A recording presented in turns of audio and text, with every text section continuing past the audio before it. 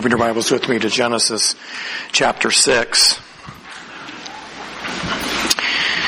We're in the 25th message. We're going to finish chapter 6 today. That's always a bit of an accomplishment for me when we finish a chapter and get ready to move on to something new. So we learned a little bit about Noah in our message last week. The Bible doesn't really tell us a lot about Noah. We knew from chapter 5 that he is of the lineage of Seth, of the godly line of Seth, who was the replacement son for Abel, who was killed by his brother Cain. But we're told in our passage last week that God found Noah to be a righteous man, blameless in his day, and he was a man who walked with God. Only two people in the Bible are said to have walked with God. Enoch, who God miraculously removed from the earth, as outlined for us in Genesis 5. And then also here we find in chapter 6 that Noah is described as a man who walked with God. These things were true of Noah, even though he lived in a day of unbridled and unimaginable sin. We often conjure up in our own minds the idea of what unbridled sin really looks like. And I think it's really much worse than what we can even imagine. Today in our world, through the presence of the Holy Spirit in the lives of Christians, I believe that there's much sin that is held back by God's goodness and grace being lived out in the lives of Christians. But in the absence of the Holy Spirit being indwelt in every believer, as it would have been in Noah's day, I believe the sin of his day is far worse than anything we could actually come up with in our own minds. We're told in Genesis 6:5 this: the wickedness of man was great on the earth, and that every intent of the thought of his heart was evil continually. Only evil continually. That was all that civilization thought about. How can I hurt someone today? How can I take advantage of someone today? How can I do that which I should not do today? Last week we saw from Genesis 6 and 11 and 12 that the earth was corrupt in the sight of God. The earth was filled with violence. God looked on the earth, and behold, it was corrupt, for all flesh had corrupted their way upon the earth. It doesn't paint a very pleasant picture from God's perspective about mankind, about civilization, and the lifestyle that was being pursued by everybody, with the exception of Noah and his family. God's majestic and perfect creation had been so thoroughly corrupted by man, so much so that the purposes of God in creating the world had been completely forsaken. Man has spoiled and disfigured God's world, making it into something God never intended. That's the idea behind corruption. It's spoiling and disfiguring. And the plan of God for man to procreate, to fill the earth, to subdue it, and to rule over his creation in his image was so thoroughly forgotten in this time that God looked and said that the only thought of man's heart is continuously evil. The earth was filled with people, but the earth was also filled with violence.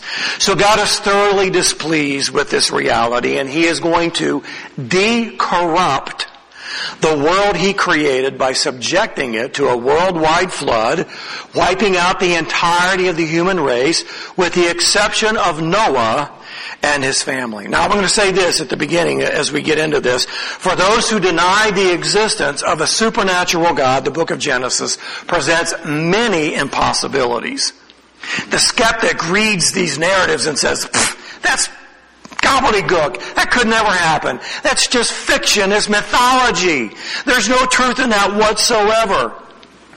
Thinking about the creation of the world that we live in and the fact that it's presented to us in a literal 6-day created act, well, that's preposterous, isn't it? Didn't it take millions and billions of years for life as we know it to evolve? Well, how did everything come out of nothing? Isn't that interesting?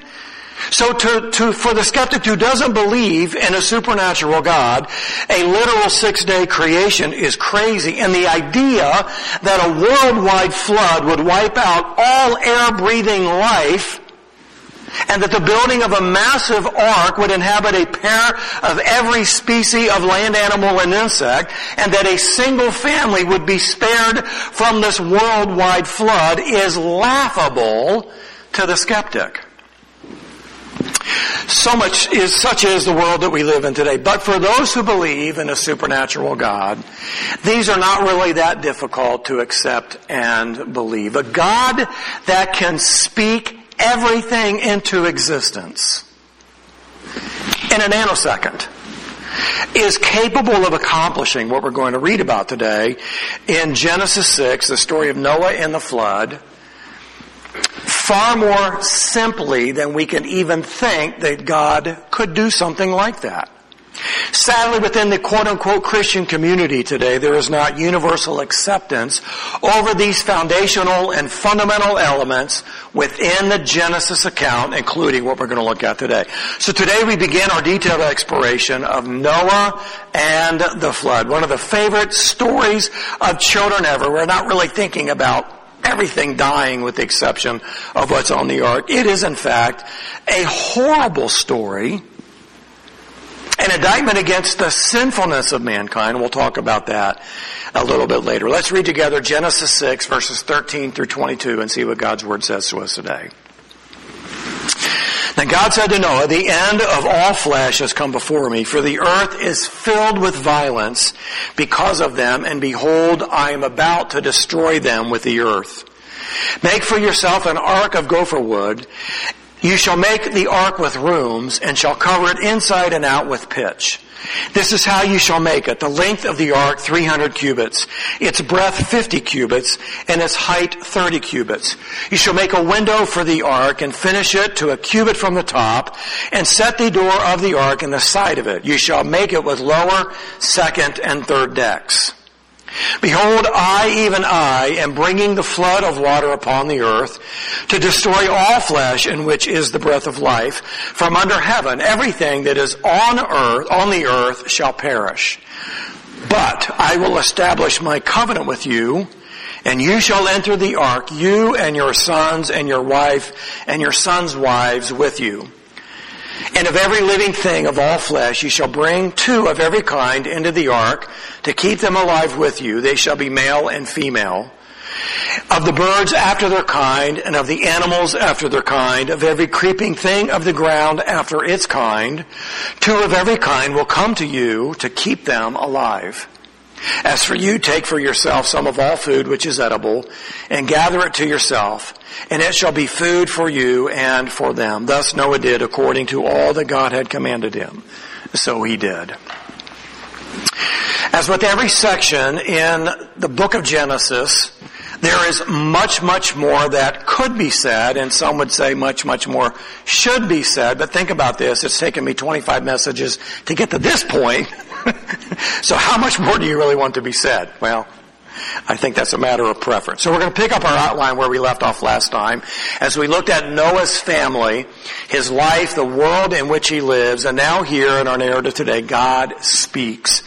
We already know that God is thoroughly displeased with the condition of his world, and we've already learned what God is going to do, but Noah has no clue. He has no idea.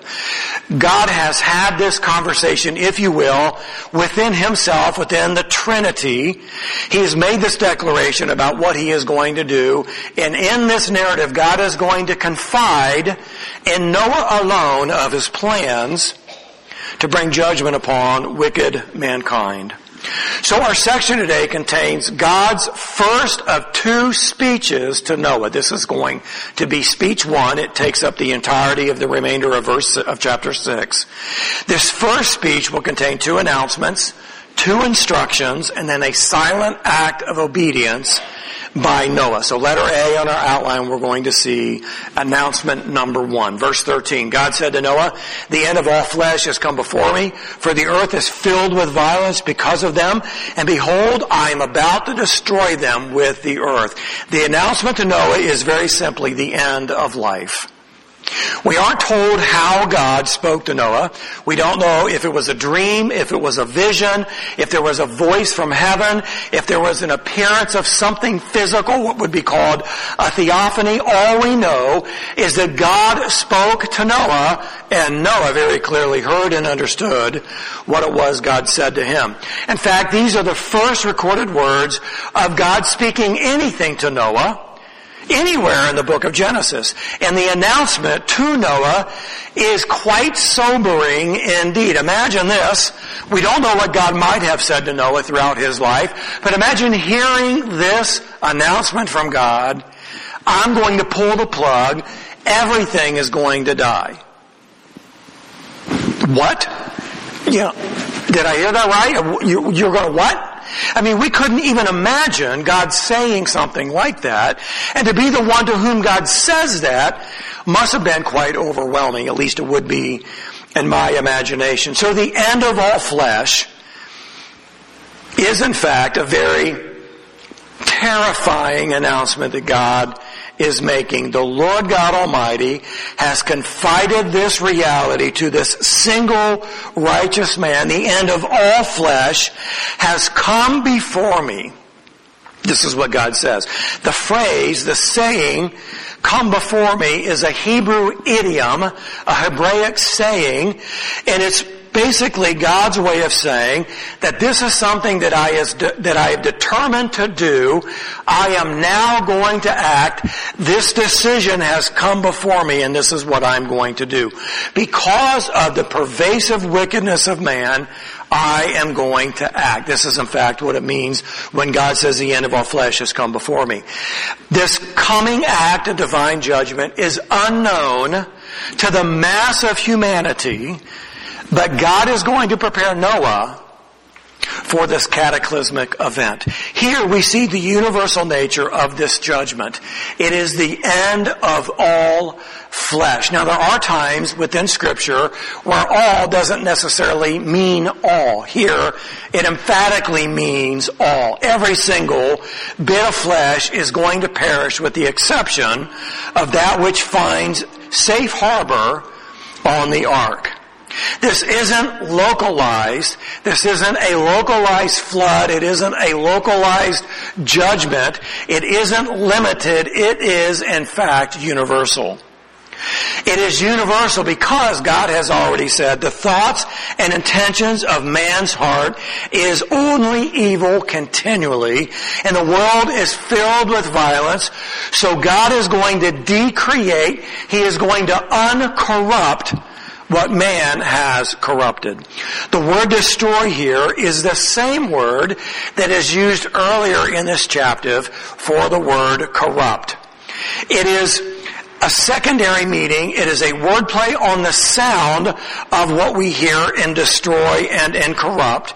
Just as the people have corrupted the earth, so God will disfigure the earth so it can no longer provide life for them. You have corrupted it. I am also going to corrupt it. You have destroyed what I have created. I am going to destroy it so it will no longer provide life for you. Through its corruption, society sets in motion the process of inevitable self-destruction. If we were to remove the clear teaching about the end-time judgment of God, I believe, based upon what I read in Scripture, that man would find a way to wipe himself out. Think about that. Think about the wars that are being committed even now. Think about the bloodshed that occurs day in and day out in our streets around the world. Man will find a way to bring an end to himself, but God is going to enact a divine judgment here in the flood, and He is also going to enact a divine judgment at the end of time.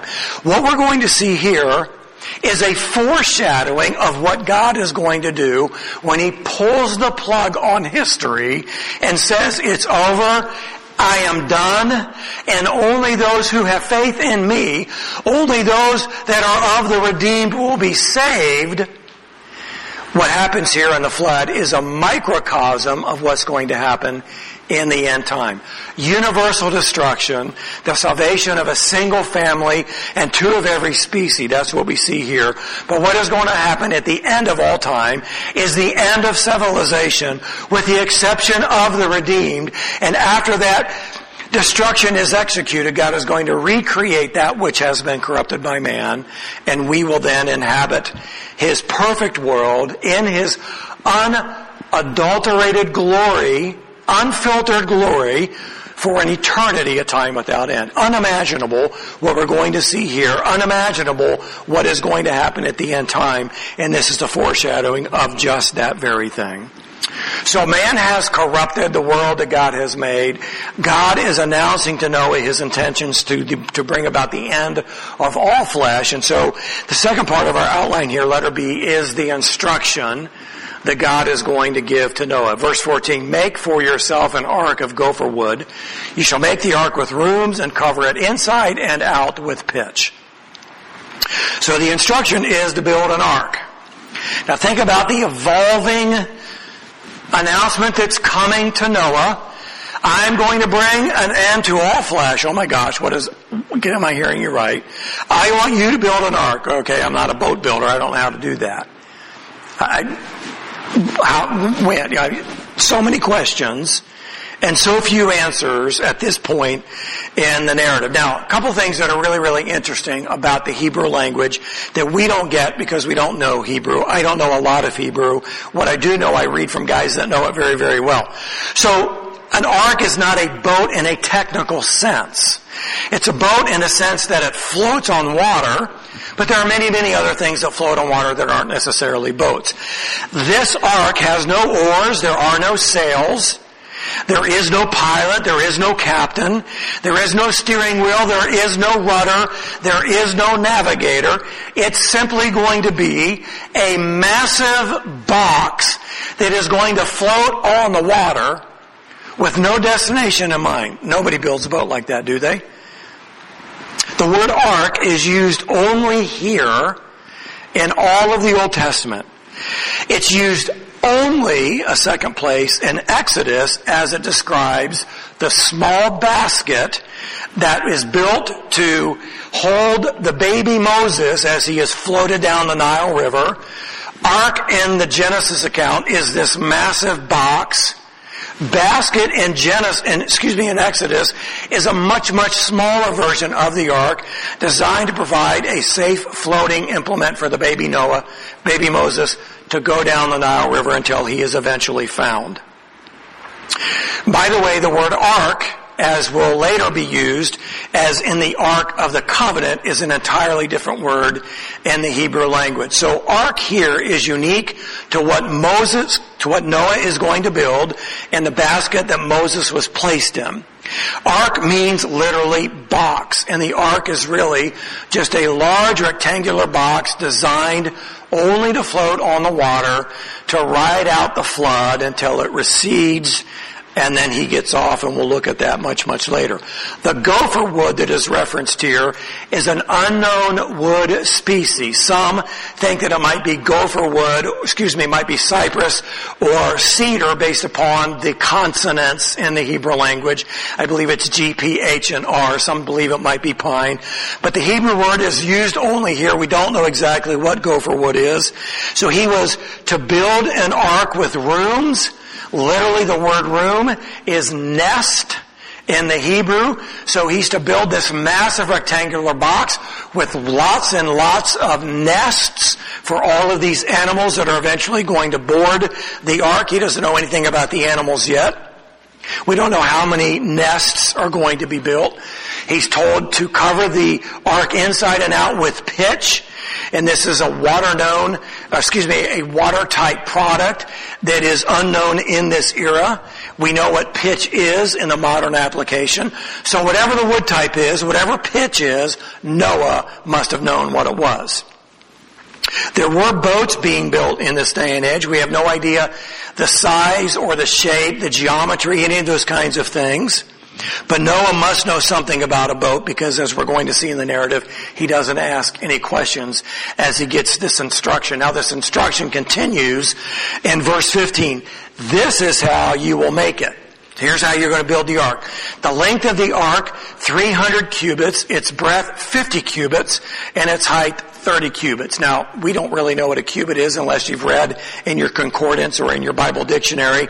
But a cubit is approximately 18 inches long, which means this ark is of massive proportion. 450 feet long, 75 feet wide, and 40 feet high. Now that is an enormous floating box for Noah, who is a worker of the soil, not a boat builder, to actually build. The Creation Museum in Kentucky has done its very best to recreate the ark with some imagination, because we're not told a lot about the inside of the ark. And this is a rendering of what it is they have actually built. If you go to Kentucky to see this ark in the Creation Museum, you will be overwhelmed by its size. This ark, as described dimensionally here, is the largest known water vessel ever built until the 1850s. Nothing in antiquity ever came close to this size. What is most interesting about these measurements is this. In shipbuilding, we have learned through modern engineering that there is a required length to width ratio that makes a water vessel truly seaworthy. The ratio is 6-to-1 or 8-to-1, which means for every 6 to 8 feet of length, the vessel needs to be 1 foot wide. The vessel grows in its width proportionate to its length. This is called the 6-to-1 ratio or the 8-to-1 ratio. This is what this thing looks like on a distant view of how long it is. 450 feet long and 70 feet wide is a perfect 6-to-1 ratio. Noah was not a boat builder. This ratio has been determined through modern engineering, and it is the standard by which every large vessel is built today. 6-to-1 or 8-to-1. Here in Genesis, we have God giving Noah the perfect length to width ratio to build this massive lifeboat for his family and every species of animal and insect who would eventually board. Is this a coincidence? Or does this give credibility to a supernatural God asking an ordinary man to build an overwhelmingly large vessel? Here's what else we can know about the ark. The tonnage of the ark can be calculated with its measurements. Not how much it weighed, but how much it could actually hold. Since the ark wasn't designed to move through water, but only float upon it, it didn't need a rounded bottom, and it didn't need a traditional hull, which would reduce drag, which would make it efficient for moving in the water. It was built for stability to float on the water, and it was built to maximize its cargo capacity. Here's what the modern calculation has told us. The ark was capable of carrying the equivalent of 522 railroad boxcars. Kind of visualize what that looks like. If you were to take the average boxcar, which is roughly 60 feet long, and if you lined them up end to end, it would cover 88 football fields. Now you take those 522 boxcars and you put them side by side and end to end and put them in the ark. That's its tonnage. That's its capacity. A single boxcar can hold approximately 240 adult sheep, which means the ark could hold approximately 125,000 1,000 adult sheep. Since the size of the average sheep is larger than the average size of all land animals, the ark could easily carry in excess of 125,000 animals. And considering that every species didn't need to be a full-grown adult male-female, the ark could have carried significantly more than this 125,000 animals. It has been calculated that the ark was sufficiently large enough to carry 2 of every species of air-breathing animal in the world today and still have significant deck space available. Coincidence? Nobody in Noah's day would ever think to build a boat that large, of that design, to hold that kind of cargo, apart from a supernatural God who spoke his plan to a righteous man that would in fact do exactly what God intended for it to do. Overwhelmingly, an affirmation of the accuracy of Scripture. I just think it's mind-boggling how our modern scientific world today can go back into the ancient story of the beginnings and verify its accuracy far beyond the ancient world could have ever thought possible. Even more detail in what Noah is instructed to do in verse 16. You shall make a window for the ark and finish it to a cubit from the top and set the door of the ark in the side of it. You shall make it with lower, second, and third decks. So the ark, according to this verse, has a single window, but the English language doesn't capture that word meaning very well. We would read this and think there's a single window, and we go, oh my gosh, that's pretty dark. And it's probably a little ripe with the aroma of tens of thousands of animals doing what animals do.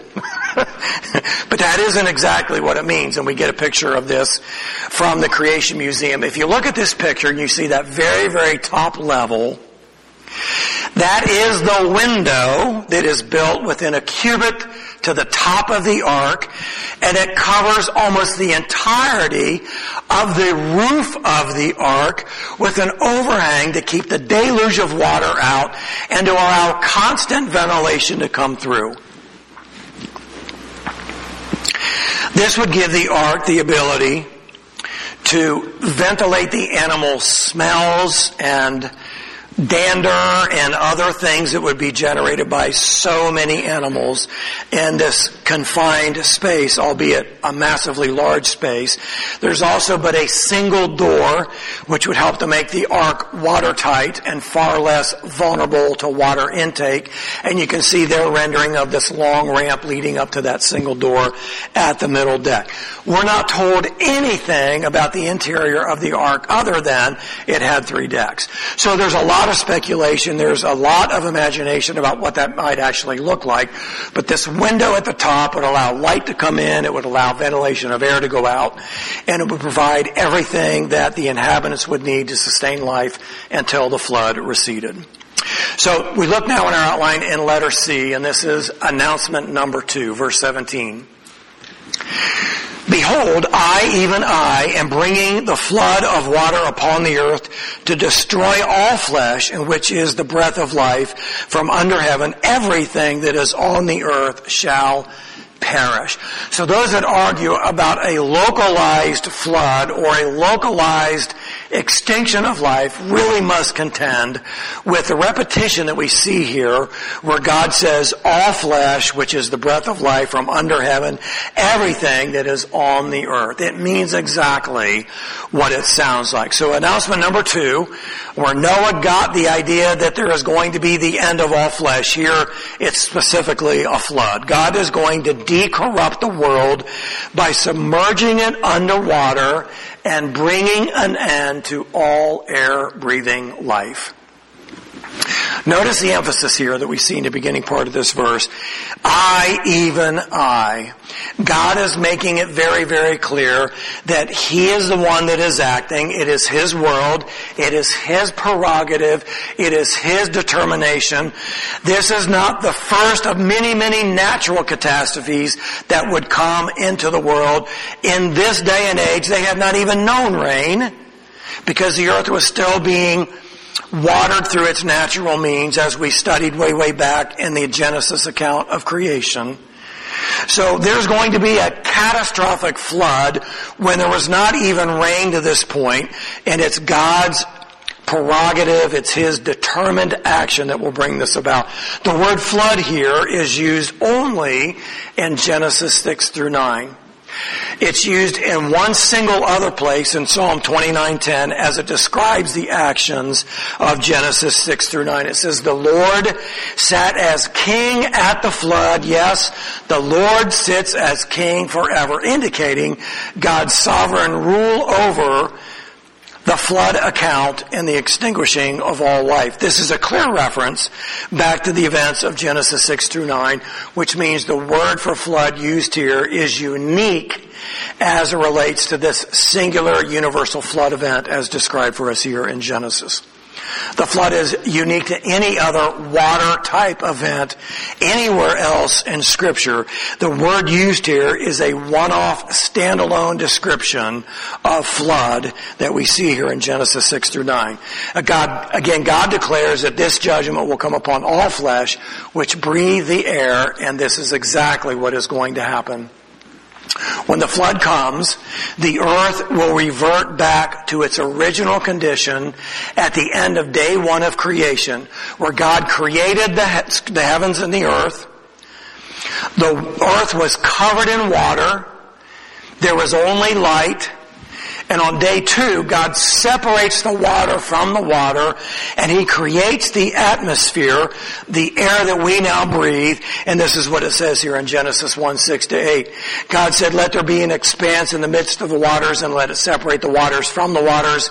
God made the expanse and separated the waters which were below the expanse from the waters which were above the expanse, and it was so. God called the expanse heaven, or the skies, and there was evening and there was morning, a second day. So before God prepared the earth to be able to inhabit the land animals and all the vegetation and eventually man that He would create, this is its original state, and God is going to decorrupt the earth by bringing it back to its original state. The only difference is that the waters that now envelop the earth are going to be teeming with life that were a part of God's creation in the original account that we studied in chapter 1. All air-breathing life is going to come to an end, but not all will be lost because God will make a covenant. Verse 18, but I will establish my covenant with you, and you shall enter the ark, you and your sons and your wife and your sons' wives with you. So although there is going to be this devastating act of judgment, God is going to make a covenant with the righteous man who walks with Him. You'll notice in this narrative that Noah doesn't say a single thing. Not anywhere. Noah doesn't utter a word. Here God is making a unilateral covenant with Noah. God initiated it. Noah never does anything. He doesn't sign anything. He doesn't pledge anything. He doesn't promise anything. He's simply the recipient of a unilateral covenant that God is making with Noah to never flood the earth again. God sovereignly, independently, and unilaterally obligates Himself to save the family of Noah and pledges to never drown the world again. That's God's promise, and it doesn't require anything from Noah. Just like the doctrine of election, God obligates Himself to save the elect, and the elect don't have to do anything other than place their faith in the finished work of Jesus on the cross. So this announcement brings about, letter D in our outline, the instruction number 2, verse 19. And of every living thing of all flesh, You shall bring 2 of every kind into the ark to keep them alive with you. They shall be male and female, of the birds of their kind and of the animals after their kind, of every creeping thing of the ground after its kind. 2 of every kind will come to you to keep them alive. So God is going to make a covenant, and God is also going to enact a rescue. What an overwhelming task this appears to be to Noah. Not only does he have to build this massive floating box, the biggest boat civilization would see for some 5,000 years. Not only does he have to do that, but he has to fill the ark with 2 of every living creature. You've heard of herding cats. You know how difficult it is to herd cats. Imagine herding 2 of every living creature, including the creepy things that are on the ground. But notice what it says in verse 22. 2 of every kind will come to you. Just as the animals came to Adam so he could name them, the animals will come to Noah so he can save them. When the ark is completed in 120 years after the instruction is given, our supernatural God will say, all ye animals come. And they will stop whomever he has selected, and they will turn around and they will line up in the ark, and they will make their way on 2 by 2 until every living species has gathered on the ark. Well, the skeptic says, well, that's kind of juvenile. It's kind of fanciful to think that something like that could happen. Well, if you don't believe in a supernatural God, you're right. But if you believe in a supernatural God, this is not a big thing for God. I mean, we studied this when we looked at some of the creatures that God created. One of these that stands in mind is the Arctic tern. It's this bird that flies from the North Pole to the South Pole and back every year. It's its annual migration. Why does it do that? Because God wired it to do that. Couldn't it have figured out a shorter way to get what it needs? Possibly, but it didn't have to, because God enabled it and equipped it to do exactly that. A 25,000 mile round trip every single year. That's a supernatural God. And if a supernatural God can wire a bird to do that, he can certainly give an instruction for every living creature, 2 of every living creature, to come up and line on the ark and to find their nest. That's not a big thing for God.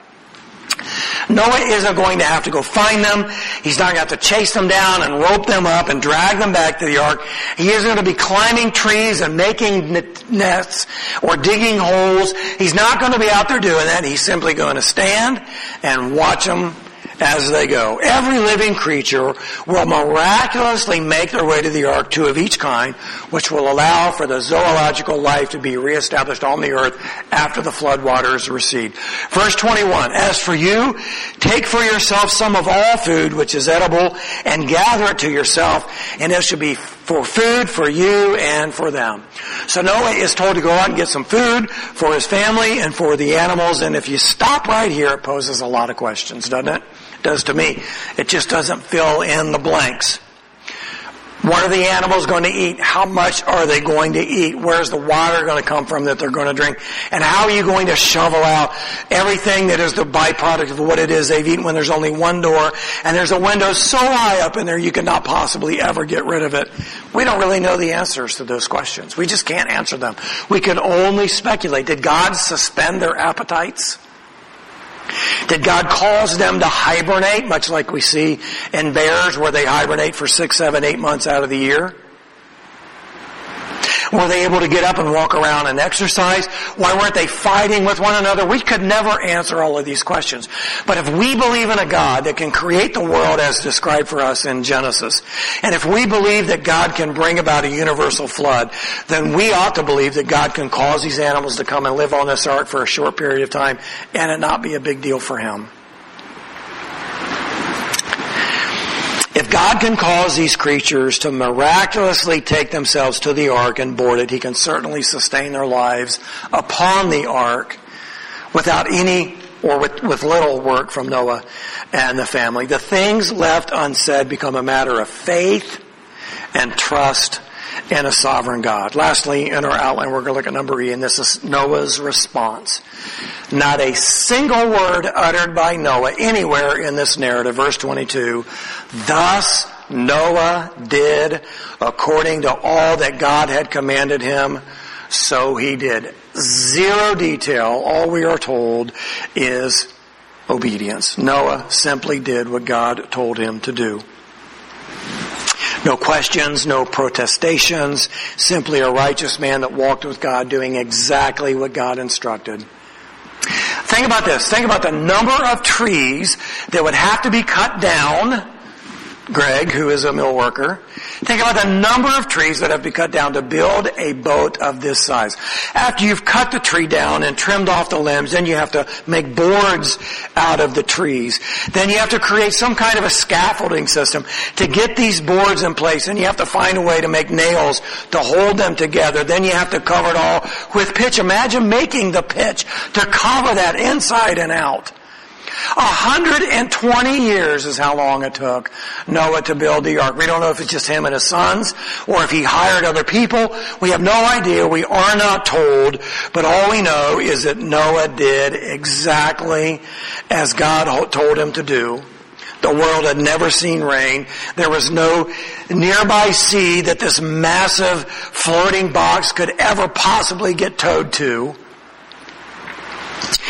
Most certainly the people around Noah had no idea why he was doing what he was doing.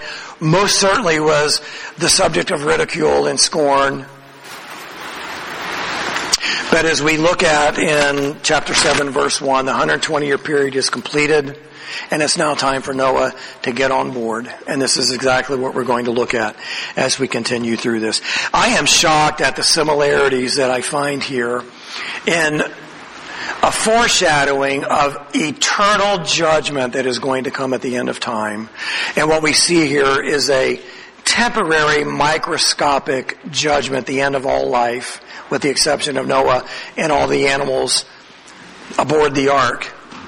And it ought to be a sobering reality for us today to think that if God was willing to do that because of the corruption of mankind, why would we not think that God would not do that again at the consummation of His kingdom and our salvation, and recreate a perfect world and environment where we will see Him exactly as He is and worship Him for eternity, time without end.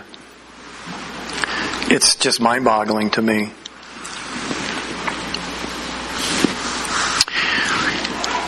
What would be your response if God appeared to you and told you to do something of this scale? He probably would be a lot like Moses when God called him. But God.